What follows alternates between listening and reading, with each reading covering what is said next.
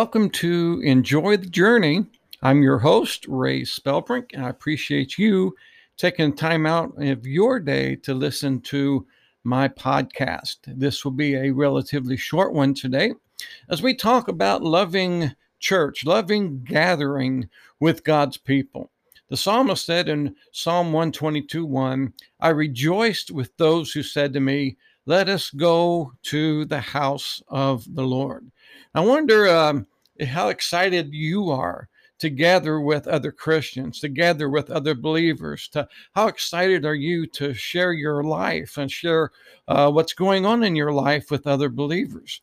You know, it's a big day these days for the institutional church to serve coffee and maybe even donuts before or after a service. At one particular traditional church, coffee's always been served after the sermon. The idea is for a time of fellowship, I suppose. And one Sunday, the pastor asked a child if he knew why that they always had coffee hour after service. And without hesitating, the young boy replied, to wake people up before they have to drive home. I kind of like that. I kind of like that anecdote. And it's probably a little bit true in some cases, in some churches. I've been in some traditional churches where it's quite hard to stay awake. And my wife sometimes gives me a little elbow to wake me up. And I've been in other churches where I had no issues at all staying awake. But truly, the idea here is that a truly born again child of God delights to be with the people of God. There's something on the inside that we yearn, we long, we want to be with other believers. But when we forget the value of gathering with other Christians, gathering becomes more of a duty rather than an enjoyment or a delight. So how can you keep your love for gathering with other Christians strong? Well, I'm glad you asked that because I've got maybe a scripture or two to read for you that will help you along that way. Remember, first of all, that Jesus died for the church. Acts 20, verse 28 tells us, be on guard for yourselves and for all the flock of which the Holy Spirit has appointed you as overseers to shepherd the church of God, which he purchased with his own blood. Think about that. It was Jesus purchased the church with his own blood. That alone speaks volumes as to the value that he places on his church, upon his people. Realize also that Jesus loves the church. In the book of Ephesians, Paul wrote, reminds us just how much that Jesus loved the church. He says, husbands, love your wives just as Christ loved the church and gave himself for her. Wow. If husbands would only love their wives and treat them the way Jesus loves and treats his church, how much better would marriage be these days? If we truly, and I mean truly love the Lord, we will love what he loves, and that does include his church. Next, give of yourself to the church. You'll find that the more of yourself that you invest in God's church, the more you're going to love it, the more you're going to enjoy it. So fully commit yourself to faithfully gather with other believers, and then pray for the leaders of the local assemblies. Pray for the leaders of the group that you gather with, and look for ways to encourage them. There's a lot of drag down on church leaders today, or Christian leaders today in general, and Satan's been on an all-out assault on God's leaders. And so we need to be encouragers to them. We need more Aarons out there. We need more Barnabas out there who would encourage. Give your time, talent, and financial resources to the work of God as the Holy Spirit leads. Now, let me talk about this for just a little bit. You know, some people have a talent that they can use to worship God, to serve God.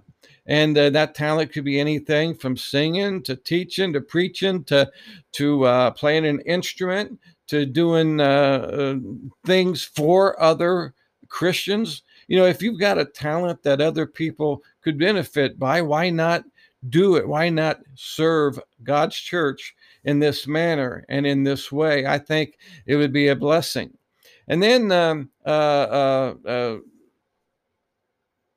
where was I at here? Your talent and your time. A lot of people have time on their hands that they could do. They could serve God. They could do something. I believe everybody can do something for God, and we need to take the time that we have and make it count. If you're a retiree like I am, make it count for the cause of Christ. Make it count. Do something for God and just pray and see what he would have you do. And of course, financial resources, you can always give to the work of the Lord, because there's always things that outreaches that could use your financial resources. But and I'm not here begging for money or anything like that, but these are three ways I just want to demonstrate that you can give. Maybe not all three, maybe two of the three, maybe one of the three, but in one of these three ways, everyone can be involved.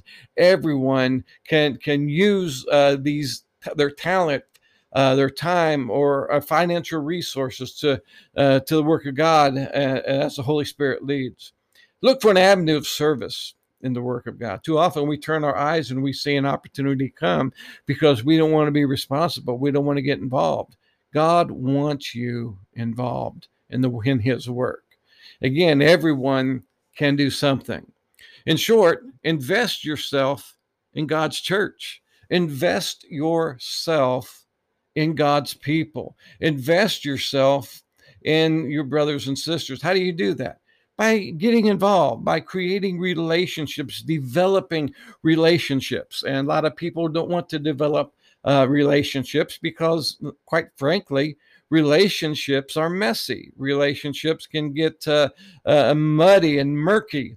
But, it's something that we need. Everybody needs an encourager. Be an encourager to God's people. Get involved with God's people. One of God's most precious gifts to us is the local gathering of believers in its various forms. And whether it's in a building set aside to be used as a quote church, we know that building is not the church. The people are the church. And so whether it's a building set aside, whether it's meeting together in a restaurant, whether it's gathering in a park, whether it's any number of other ways that believers gather. It can be a very small group in a home setting, or it can be a large gathering in a community center. It doesn't matter how many's there. Jesus said, where two or three are gathered, he promised to be in the middle of them. And we can take him at his word. So that's so important that we acknowledge that one of God's most precious gifts to us is the local gathering of believers.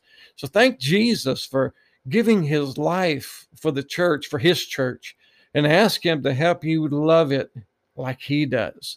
Deepen your love for Jesus by loving what he loves, by doing what he did, by giving yourself to others, by laying yourself out. I remember a time when I was pastoring a traditional church. On a Sunday afternoon, I went over and laid myself on the altar, literally on the altar.